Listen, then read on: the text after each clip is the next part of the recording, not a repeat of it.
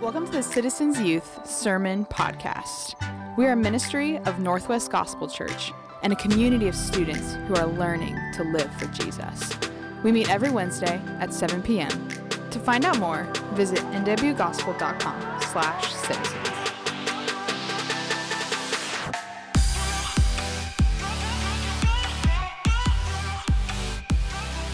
Citizens! How are we doing? Hello! How's everyone doing tonight? The lights are on, the power is working. Okay, everybody on the count of three. Tell me, sorry, totally busted in. Your that's one okay. word. Ready? Everybody at the same time, loud and proud. Your one word. Are you ready? 1, 2, 3. I thought I heard tissue. I heard a chew, perhaps? Okay, so yeah, sneezing. Wait, all right, how about I just point at you and you tell me your word? Yes, word, shout it. What? Mid? Mid. Meh? Like M-E-H? It's what that means, but mid is like, it's kind of like not It's a that new good. term? Ooh, teach me new slang, okay? Courtney, please. Oh my gosh. I'm old. I'm back in the day when, like, legit was legit. Oh no, Courtney. This is tough. Listen, yeah, mid is what we're saying Okay. now. Just Cool. kidding. Yeah, mid means like it was all right. All right, I'm gonna point again. Hamburger. All right, that's a great year. But wait, you actually. Stressful? That's what I heard. Stressful. How many of you stressful was your word? It's a popular word. All right. Nice. All right. Cool. Well, we all had a very different year, it sounds like. But welcome back to the new year, 2023 Citizens Youth. Give it up. All right, guys, it is a new year, and one of the things that we love to do at the beginning of the year as humans is we pretend that we can change everything about our lives in like a week or two. It's like, you know what? I'm never, ever going to eat fast food ever again because it's my New Year's resolution. And then today, my wife brings me some amazing Chick-fil-A, and I'm like, well. Does it count? It does. It does. Okay. It was awesome, though, so thank you. This is the time, yes. Quick service, my pleasure. quick service. My pleasure, Jacob says. But this is the time of year where a lot of us make some commitments to the Lord or to ourselves. We say, this is what our year's going to be like. And man, today is what we call an ethos night, which means that we take one of our discipleship values and we just like to teach through it. But, you know, we thought we would do something a little bit different tonight. It's very common up here to have us open up our Bibles and either Courtney or myself will preach through a passage of Scripture, and we'll just kind of show you what we find from the text, and we'll proclaim and herald the truth of God's Word, and hopefully captivate some hearts. But today our primary point of emphasis was prioritize biblical truth. That is one of the things that we really value at Citizens, so much so that we have it as one of our core discipleship values. And I found a passage today, not today. I found this a few weeks ago, that I thought would be really awesome for us to teach through. And as I was preparing, the Lord just kind of convicted me, and I kind of felt this weight on my heart of, man, we preach so much from this stage of why the Bible's important. We preach so much of how the Bible's important. We will open up the Bible every single gathering we have. But I was just feeling in my heart that maybe it would be time to, instead of the why, and the why is important, we go back to a little bit of the how. How are we even supposed to study the Bible? How are we supposed to, and you as a high schooler or a middle schooler, how are you supposed to understand and process the things that are in the Scriptures? Because we firmly believe that everything that we need for truth, everything we need for life, everything we need for godliness is found within this library. Really, it's not a book, it's a library of multiple books and letters written by human authors but inspired by the Holy Spirit of God. And so maybe, if you'd be willing to admit in the room tonight, you've opened up this Bible once or twice and you were a little confused. And you were reading a few verses, a few passages, and you're like, okay, I have no idea what's going on. All right, a little honesty in church today. Alert, that happens to Hands us up. too. Hands up, yeah.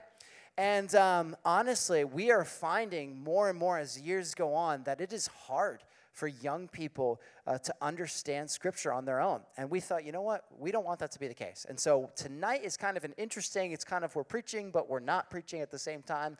We're going to figure it out as we go a little bit. We are going to walk through Psalm 1 together, and we're calling it First Things First. Okay, first things first. First thing you do when you wake up, what is it? Breakfast. Open your eyes. That's a good one. How many of you actually go to the bathroom? I do. Does anybody not go to the bathroom first thing in the morning? I'm going to slightly judge you. Strange if you don't, right? Your bladder can handle that? They're young. Wow. Okay, the way that order goes in life is really important, all right? The way that you organize things. I was talking a little bit earlier about this with somebody. Everyone, I realize, has a different way of how they make a taco. Yes. So I had always thought that there was only one way to do it. And I heard like an insane theory today that the lettuce goes first. No. Then wilted. I know. On the Listen, heat. I'm on your side. I heard the lettuce goes first, then the meat, and then the cheese, and then the sour cream on top. No, it's and meat. I say, halt. And then you melt the cheese over the meat. And then you can put other things, like if you put beans or, salsa or whatever, other things. But then you do the sour cream right before the greens, so the greens stick to the sour cream and don't fall out of your taco. Okay, I'm going to say something crazy. I put the sour cream first.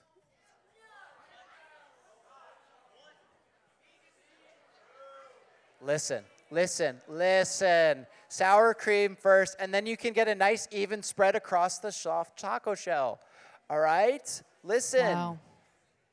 This changes our opinion of you. This illustration's getting off the trip. This illustration's going a little too far, but that's a silly example. But the order of which we think about things in life, the order of which we do things in life matters, okay?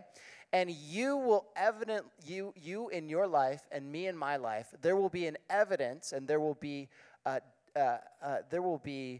clear and tangible evidence to show what is my priority in life. There will be a very clear sign of what's the most important thing to me because I will put that thing first. If it's my job, I'll put my job first over everything, all right? If it is my own success or my own image or my own whatever, you will clearly see that. For you in your life, maybe it's sports. If sports are the most important thing in your life, that's going first. If your girlfriend or boyfriend is the most important thing in your life, or your future boyfriend or girlfriend, all right? Gentlemen are dreaming, like, oh, if only. If they are first in your life, you are going to see that. So the real question is, who is first in your life? And the question we got to ask ourselves today in this one short day that we're calling First Things First is, whose voice is loudest in your life? Because as we prioritize biblical truth, we have to say the voice of the Lord through his written word must be first. In 2023, if you want to grow in your relationship with God, if you want to thrive spiritually, the voice of the Lord has to be first. We have to prioritize time that we have. And so the question is, whose voice is loudest in your life right now? Sibling, parent, brother, sister, girlfriend, boyfriend, whose voice is the loudest? So we got a verse today that we're going to study together. And as we study it together, we want to show you that it's not impossible to understand the truths of God's word. All right, if you're Christian, you have the Holy Spirit living and breathing inside of you. You don't have a junior high version of the Holy Spirit. You don't have a high school version of the Spirit. I don't have a pastor version of the Holy Spirit, right? That's not a thing that happens. You have God's word here in front of you, and you have God's Spirit helping you interpret it. And it's possible to have impactful time in the scriptures every single day. First things first. So, Courtney, how long have you been either reading the Bible or studying the Bible? We talked about it a little bit earlier. Yeah, I think the first time I was like, I am going to read the Bible by myself. You know what? I told you earlier, I think it was middle school, but actually I remember it because I was in my house in Colorado, and I moved here when I was 8. But I was like 7 years old probably, and I was like, I'm going to read Genesis. 7-year-old reading Genesis. That was silly. Did I get very far? No. Did I understand it? Absolutely not. And then I got in a regular habit of it in middle school, but it was really when I was 18.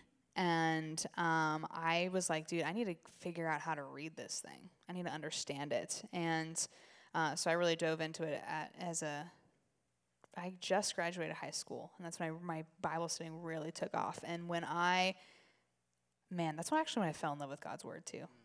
Like that summer, a lot of things happened in my life, but everything fell through the floor, and all I had was God's word, and I spent a lot of time with it, and I was like, dude, it's amazing. Yeah, I think for me, I read through passages I understood a bunch when I was in like middle school and high school, and kind of the scary, intimidating parts, I was like, one day, or someone can explain that to me.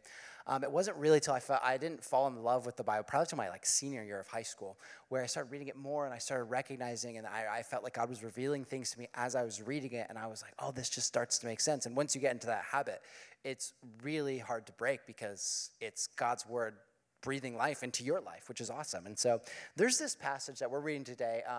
It's in Psalm chapter 1. It is the first psalm in the book of Psalms. So why don't you flip there? If you don't have your Bible, there should be one in the seat back in front of you. It's going to be up here on the screen as well. So I'm just going to read it for us here tonight. This is God's word. It says this in Psalm chapter 1. It said, "Blessed is the man who walks not in the counsel of the wicked, nor stands in the way of sinners, nor sits in the seat of scoffers. But his delight is in the law of the Lord, and on the law he meditates day and night.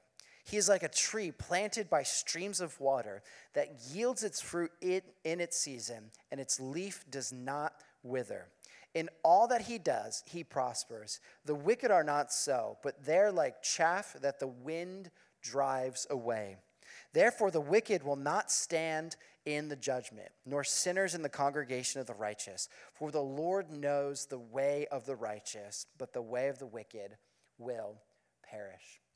This is a powerful truth from God's word, about God's word, and about how we can have true and meaningful life. So let's just dive right into the text, shall we? What do we got on the first line? Yeah, so what Noah's talking about in the beginning is what we're doing right here, what we're about to do, is we are going to like sort of like show our cards and how we write a sermon and how we would preach the word. And we're going to teach you how to do it, and we're going to do it right here, okay? So I need all of you to get your notes, your paper, your whatever those things are called, open to the scripture, because I'm going to ask you to write things on the scripture, okay? So get it out, get a pen out, and then also hold this up in the air and wave really loudly. You should have gotten a bookmark. Yes. Okay, so we're going to address this. So look at this side first, the little timeline. When you are opening up a passage of scripture, one of the first questions you need to ask is where/what time does this happen? Okay, so right here's the timeline, and it's a little bit chronological, so you can see there. How many of you can actually read this? Can you read your tiny little print with your tiny little eyes? Amazing. Okay, so you got our storyline here, right? So it begins with Adam and Eve, and there's Noah and Abraham and Momo and Josh and all them. And so Psalms is interesting. Fun fact, I have separated this out. Rather than the typical order that your Bibles are in, it's in Hebrew order. Ask me about that later. It's nerdy and it's fun. So Psalms is kind of a funky one because it spans all kinds of things. There's the Psalm of Moses. Okay, that happens early in Israel's history. David writes a bunch of Psalms, right? And so that's during the time of the monarchy when the kings are in charge of Israel. There are Psalms for exile. But all these are being compiled together and are basically...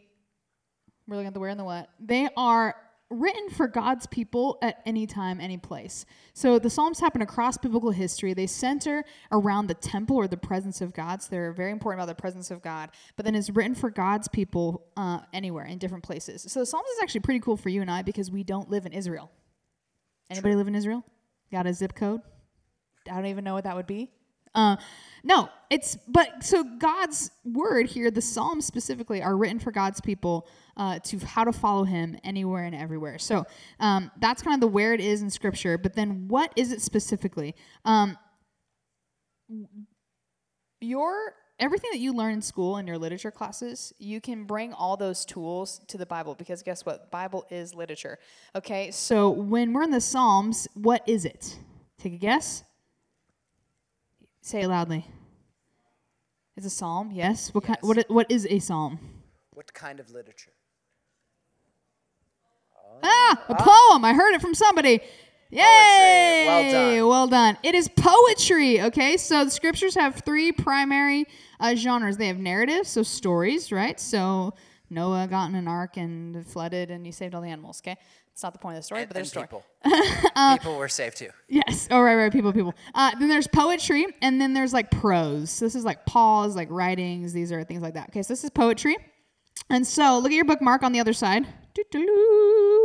It says tools to read the Bible. Are you looking at it? So there are things on top of what to pay attention to no matter what genre you're in, repeated words, cross-references, but then ask the question, what genre are you in? Okay, so poetry, we're looking for some specific things. We're looking for figurative language, things like metaphors. We're looking for images. We're looking for descriptions of God. Like the Psalms is where they're like describing God like like a mother who's like loving on their kid, okay? It's the place we're talking about like a father, like all these like metaphors for God are found in Psalms and other poetic genres of scripture, and then we're looking for patterns, okay? So that's where we start. So let's look at the text, okay? We're going to look at the first 3 verses here, which my address is wrong. It's 1 through 3, but he says this. Blessed is the man who walks not in the counsel of the wicked, nor stands in the way of sinners, nor sits in the seat of scoffers. But his delight is in the law of the Lord, and on his law he meditates day and night. Okay, so when we're coming to a passage of scripture, I'm literally not trying to figure out what it means just yet. Okay, I'm literally taking my pen out, and I'm like circling words that I want to study. I'm like highlighting patterns. And so I want you, first things first, to circle that word blessed. It's highlighted in orange here, or as my East Coast Gabby friend calls it, orange. It's highlighted in orange. What? Orange? She says orange. She's orange? from Long Island. Right. So blessed, okay? This is a key term. It's an opening term here, and we're going to look at to what it means. But do you guys even know how you would study a word if you wanted to? Dictionaries are good. Did you know there are Bible dictionaries? Yes. Okay, I'm going to show you really quick how to do a word study. Are you ready? How many of you have access to the internet? Everybody has access to the internet. Okay. Now, how many of you do other things just than watch YouTube videos? Less. Okay. I'm sure there's YouTube video on this. Okay, so. As you open that up, Courtney's going to show us how to do word study. I just want to make a quick comment about what we talked about, the where of Scripture. It's so important to remember that the whole narrative of the Bible is really about one person, and that's about Jesus. But we have different angles that we get to look at the life of Jesus from. We have the complete work of Jesus in the Gospels, but we see the Old Testament and the New Testament. The Old Testament's pointing to Jesus, and then, of course, the New Testament is pointing back at Jesus, but the events of the life of Christ had already happened. And so it's really important to understand that there's one narrative of Scripture, and it's all pointing to Jesus. So when we open the Psalms, we see some themes that we're going to see here as we walk through this together. We see some themes of longing for a Savior, longing for righteousness. And so these themes are popping out at us. Even in the Old Testament, hundreds of years before Jesus, we're seeing themes that connect to his life. And that makes the Bible kind of come alive to me and makes it really exciting for me. And so keep that in mind as as maybe you're reading Old Testament prophecy from Jeremiah and you're reading about the judgment of the Lord. Remember that there's one story, and we have to keep that in mind. So yeah, for sure. All right, so let's say you wanted to do a word search here. This is I was going to say it's really cheap. It's free. It's so cheap. Free. It's a free website. It's called Blue Letter Bible. Okay, blueletterbible.org. It's the cheapest tool that you can find where you don't have to do much work. Okay, so I chose ESV. I'm going to type in Psalm number 1. Thank you for laughing, Jacob. So the cool thing about Blue Letter Bible is you can look at the text, you can click on it, and you can see it in its original language here.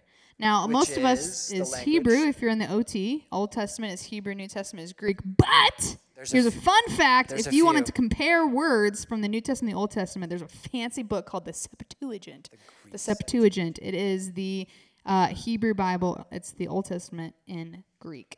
Anyway, okay, so I'm going to look at this first word. I'm going to click on blessed. Here's 2 things when you're doing a word search. You can look at the definition. Look, what's the first word? Happiness. Happy. Blessedness. Blessed. Okay, so you know what happiness, you say to your friend, blessedness. Blessedness Have a be to you blessedness today. Day. Yeah. But here's the thing. You can look at the definition. You can learn a lot about it. But the best way to know what a word means is to go down to the very bottom and look at all the ways that it's used in the rest of Scripture. So wait, you're saying this word for blessed is used multiple times in the Old Testament, and this website shows me all of them. Yes, it does. That is so cool. So it's a great word search here. And so what's cool is before you even get to Psalms, you can see that it's only used 4 other times in the Scripture. before Psalms. And most of the times it's used as happy, happy, happy. You want a happy life? That's what Psalms 1's talking about. It's talking about happiness, okay? And what blessing and happiness really is. And then you can even look at what it means all in the Psalms. Look, there's a million of them in Psalms. Woo! Okay? Proverbs, Ecclesiastes, okay? So there's a lot talking about that. So it's a great place to start to learn what a word means. So we get up here and we're like preaching and we're like, hey, so when the psalmist says blessed, he's really saying like a happy life. It's because we studied the word, okay? So we're talking about blessing. That's what the psalm is talking about. One of the other things I like to do is when I'm going to like stand. I'm sorry. I need a whiteboard. Go for it. When I'm breaking down a text, specifically a psalm, I like to look for patterns. And so literally I open up a Word document and I do this. And I begin to see where there are connections and parallels. There's a whole study on like how you can study psalms and what the patterns are actually called and names and parallelism and synonyms and all that. But without even knowing all of that, you can just begin to see breakdowns. Quick, nerdy thought. The reason why I use the ESV is because every time it says blessed, it's the same Hebrew word every single time.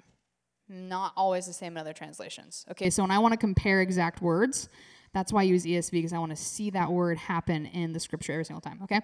So for this chunk, we broke this down. Blessed is the man who, and then there's this like cool parallel thing that happens. Do you see it? Walks not in the counsel of the wicked, stands in the way of sinners, does not sit in the seat of scoffers. We have this parallel happening of an action, a place, and a person, okay? And so we can sum this all up of like the righteous person does not associate with wicked people. He doesn't walk, stand, nor sit. He doesn't chat with them on the road. He doesn't sit down with him, and he doesn't just stand and wait in these things. These are different words. Delight and bless are different in Hebrew, otherwise it'd be the same. But it's this kind of positive thing here. It's like if you want happiness, we don't do these things, but we do delight in the law of the Lord. The other word I'm going to tap into right now is law. The original word there is Torah, or Torah, and it is not, you look at law and you're like, but his delight is in the book of Leviticus. It's not true. The law is the first 5 books of the Bible, Genesis, Exodus, Leviticus, Numbers, Deuteronomy. But ultimately what the law stands for is God's story of grace, his rescuing grace, a people who would spit at him and turn their back on them time and time again. God is constantly keeping his promises. It's a love story. So when you see the word law, you're not thinking like, don't chew gum and stick it under the desk. Don't let the dog pee on the grass. It's not a necessary list of rules. It is, but his delight is in the story of God's love for his people. That's what that word means. Well, there's so many fun words here that you could dive into. Like, dude, do a word study on meditate. Super cool, okay? And there's so much we can dive in here. But ultimately, as we dive into God's word, we're picking up like little gems. We're like on a, what's the thing called? Indiana Jones. You pick up fossils. What's the word? Thank you. Archaeology. I'm like, architect. Okay. When you become a mom, your brain, the like vocab list just gets all shuffled in your head, okay? So like archaeology, you're picking up different fossil bits and you're trying to figure out what is this dinosaur that you're pulling out of the ground. And so that's where we ask this question next of, so what? What do these pieces mean? What does it mean that we're talking about happiness? What does it mean we're talking about this theme of the way, right? We're not standing in the way. What about this righteous versus wicked thing? And we see in these first 3 verses that we get to this point. The righteous follow the word and not the crowd.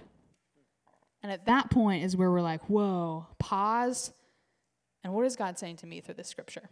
Yeah, it's really important to understand that the Bible is communicating one thing throughout its text. There's an original meaning to an original audience. And so I love Bible studies with your friends, but I had a bad habit growing up of, this is kind of how I feel about this text. This is kind of what I think, or this is how I interpret it. And while you can interpret some passages differently throughout time, there's one thing being communicated, and that's the work of studying Scripture. And so just to summarize some of the things Courtney said is we got to know the where. So where in the Bible is this happening? We got to know the what. what is being said, we need to look for keywords. And so some keywords in this passage, obviously blessed, delight, meditate. These are things that are leading us to the meaning. And then we have some repeated themes, and there's already some imagery right here. And so here's the question, like what does this mean to us in our life? And what I feel like we can perceive from this text, and we can see what the original author is trying to communicate, is that there is a direct contrast here between people who value the law of God or the way of God and people who don't. And there is a clear contrast between the quality of your life compared to how much you love God's word and how much you want to follow after God's word. And there seems to be a clear warning here about who you surround yourself with. So look at these verses again. And so read 1 and 2. It says, "Blessed is the man who doesn't walk in the counsel of the wicked," right? "Nor stands in the way of sinners, nor sits in the seat of scoffers," right? People you don't like at school, they're like, "Oh, you're such a scoffer. I don't like you." No. So the reality here is, and something we could apply to our lives after reading this, is the people you have in your life surrounding you, that you're spending time with, that matters. It matters who you spend your days with. It matters who you hang out with. It matters how much time you're spending with that certain person. I had a pastor, he would say this all the time in his sermons. He says, "Show me your friends, and I'll show you your future." And I think I agree with that for the most part. You will become who you hang out with. You will become who you hang out with. When you surround yourselves with people who also love God's word, you're probably going to find yourself loving God's word more. When you surround yourself with people who are gossipers, when you surround yourself with people who they have awful relationships with their parents, when you surround yourselves with people who disobey their parents or they love to do stupid stuff, you're going to adapt that lifestyle. It's just who you are. And you can't think, "I'm so strong, I'm so mentally tougher than everyone that I'll just push all that influence out." It's just not reality. And so there seems to be a clear warning to us here that we can, here, you can go to the next one, I want to read it again, that we will be affected by the people that we're surrounded with, all right? And then I like the way Courtney put it here, the righteous follow the word, not the crowd. And so that's what I think we can glean some meaning from here in the first 3 verses. But we got a few more verses to go. I can talk about it for a while, but we gotta go. Yeah, so there's a whole chunk here too of why did we break this up in 2 pieces? And we can go in that too. But we can see in that first chunk that we're talking about specifically, there was that pattern there of the righteous does not do this, but does this, right? So clear, complete thought. And so then we move on to the next chunk of verses, which seems to be the next chunk here. So it's verses 3 through 5. And so what is the righteous like? He is like a tree planted by streams of water that yields its fruit in season, and its leaves does not wither. And all that he does, he prospers. The wicked are not so, but are like chaff that the wind drives away. Therefore the wicked will not stand in the judgment, or sinners in the congregation of the righteous. For the Lord knows the way of the righteous, but the way of the wicked shall perish. Again, just like the first section, there's so much that we could dive into here. There's so many words that you could just spend some serious time in. What does it mean for the Lord to know the way? Right? What does it mean for things to prosper? We could dive into a ton of these words. So I'm just going to pull out a few things here. And the first thing is there's a clear image here. Imagine these images, okay? He is like a tree. What kind of tree? Planted, yielding fruit, not withering, prospers. There's all these positive adjectives to describe this tree. I think those of us who live where we do not understand the significance of this tree, because you look out your window and there are trees that are green, okay?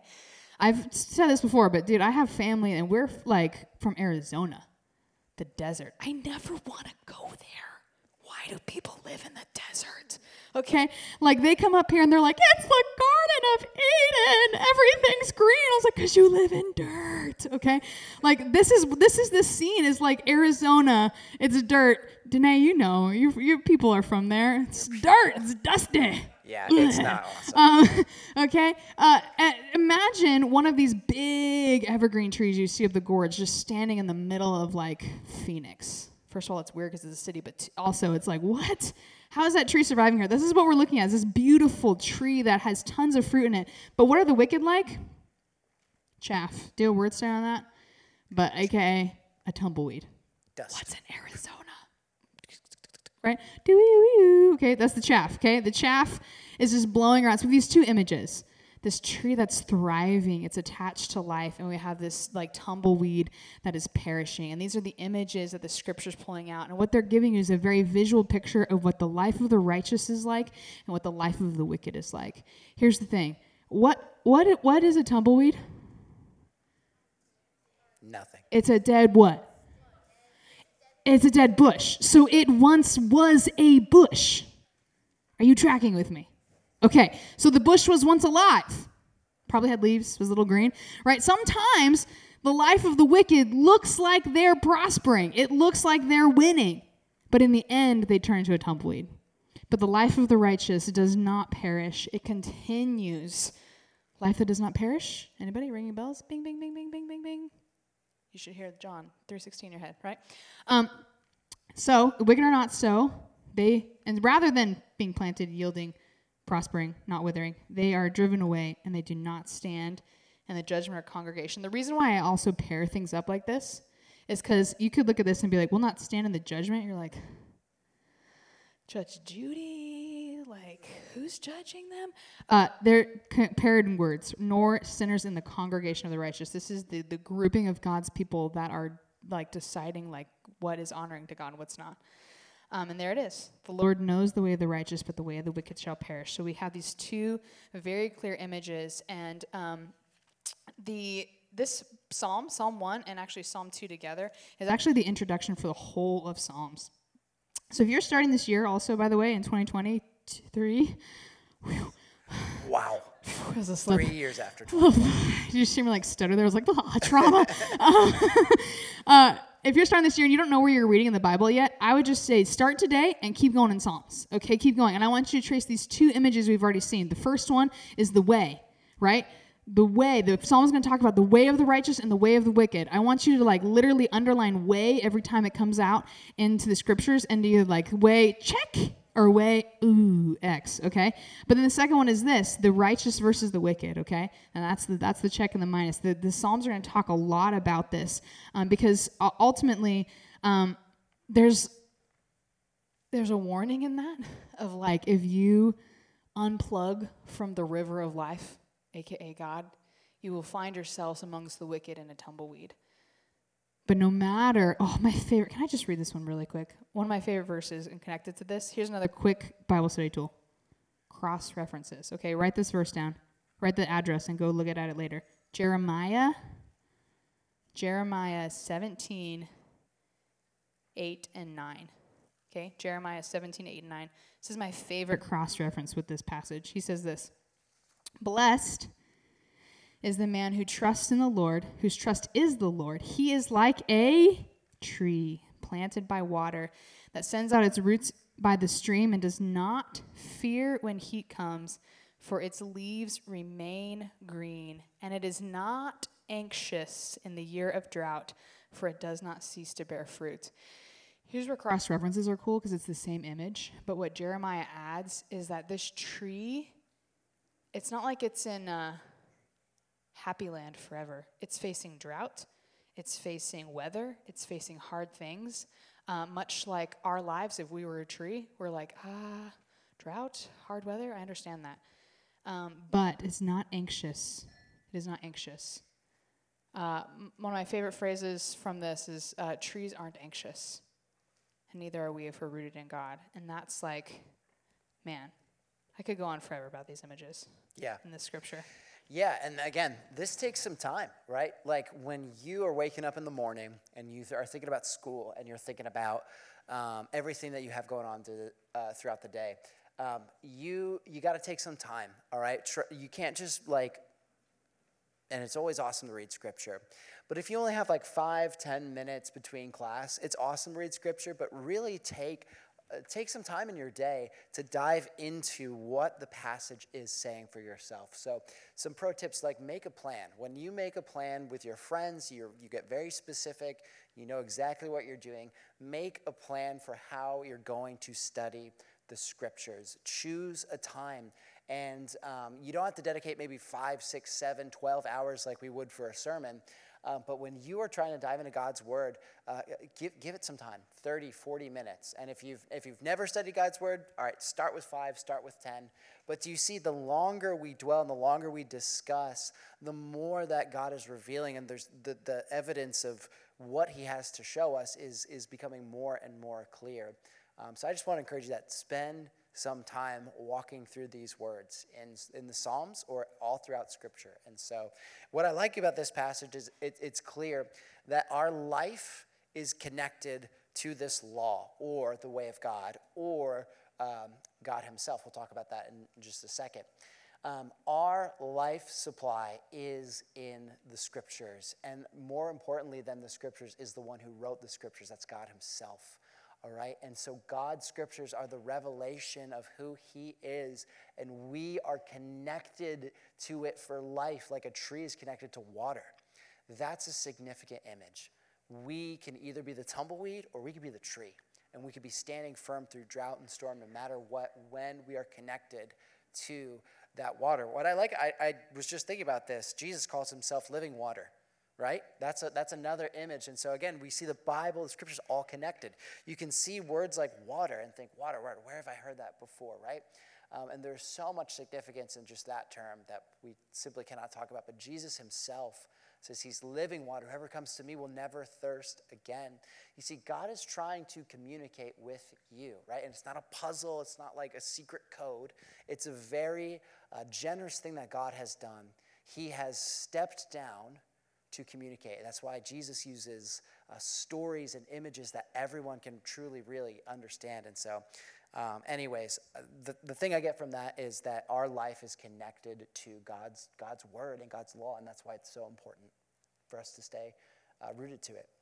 Yeah, so in the second section, we came down to this idea that the righteous remain while the wicked wither. Yeah. But as Noah's been talking about, true Bible study, especially even if you're in the New Testament, which more on that in another day, but true Bible study is not done until you ask, what does this matter to the story of the gospel?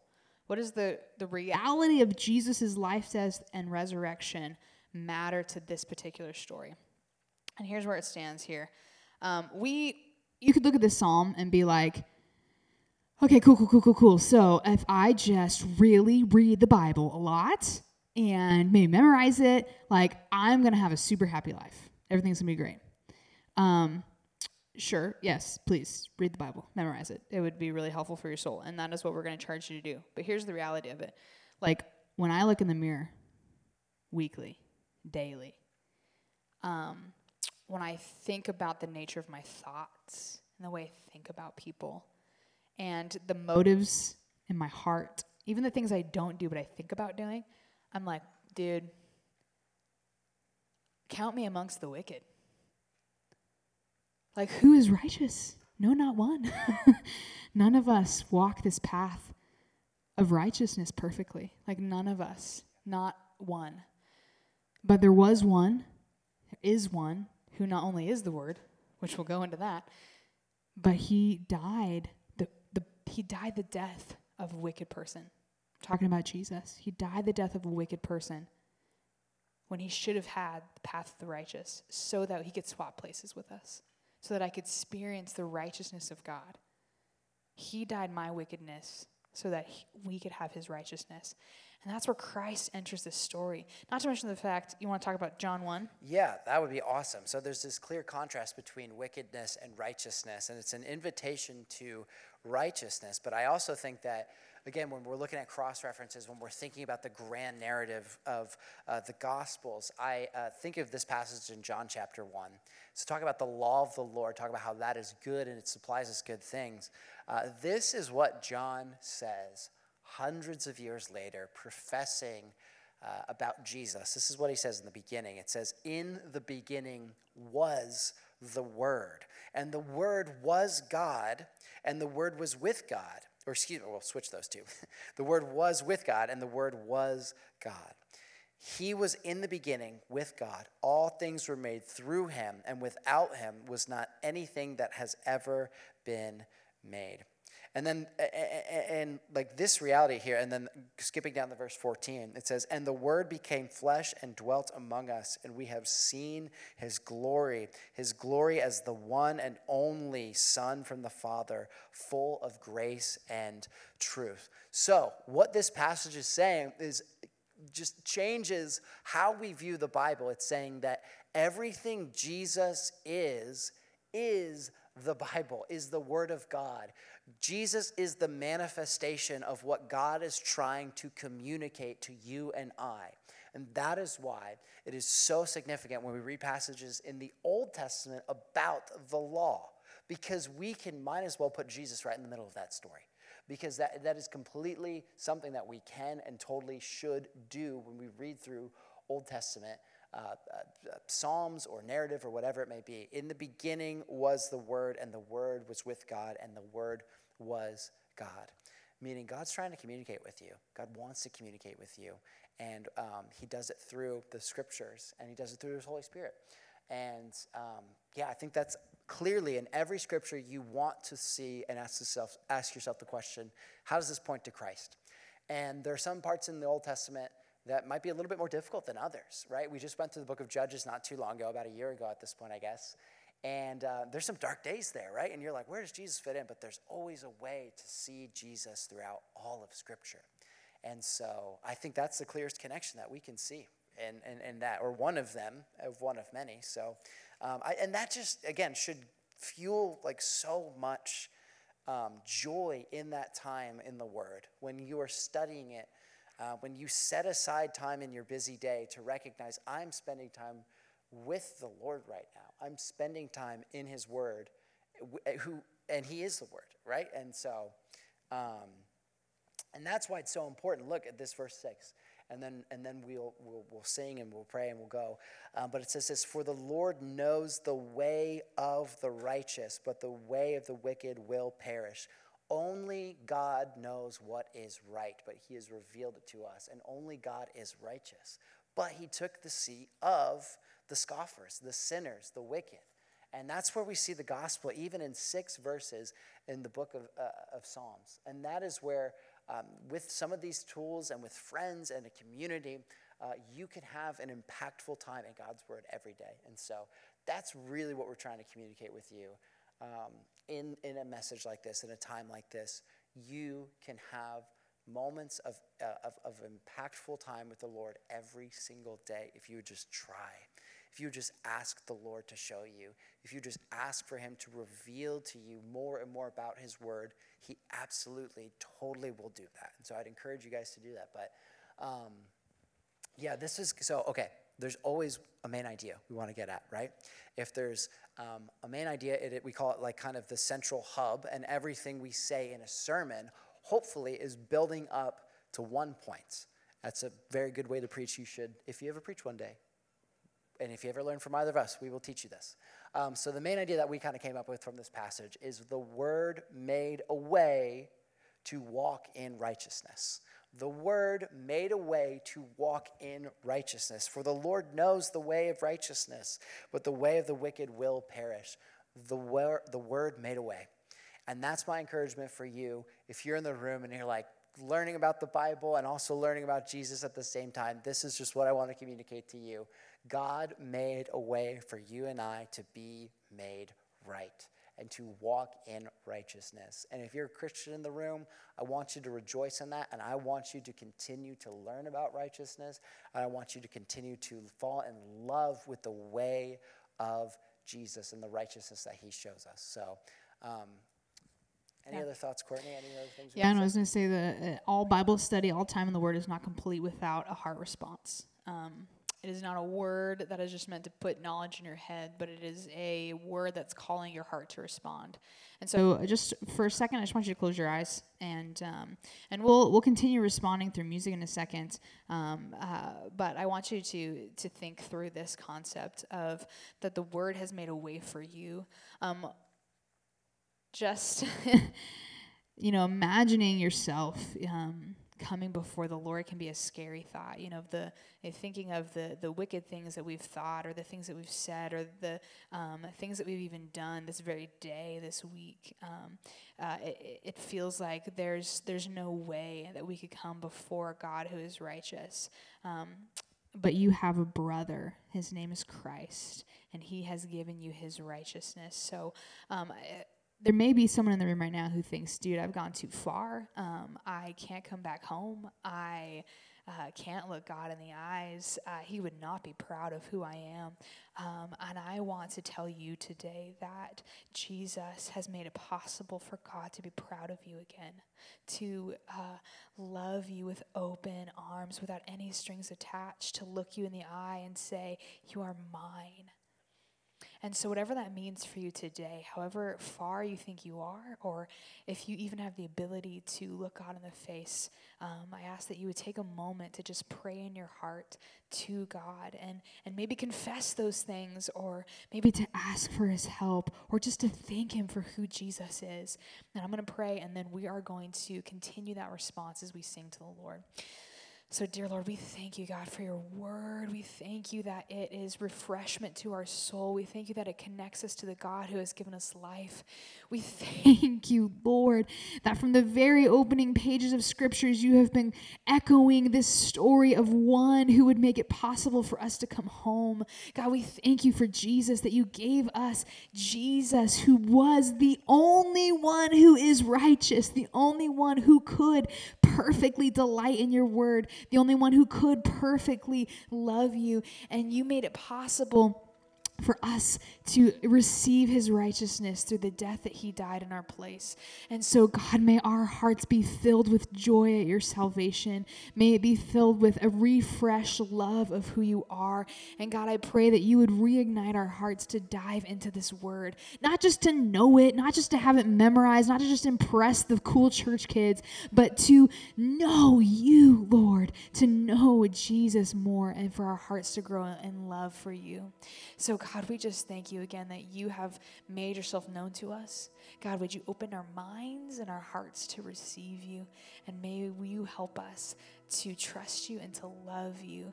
Maybe when we can't even see or understand, we know you are good. And so we thank you, Lord, again, that you are with us and that you are in your word, and your spirit dwells with those who call you Lord. And so it is in that holy name that we pray. Amen.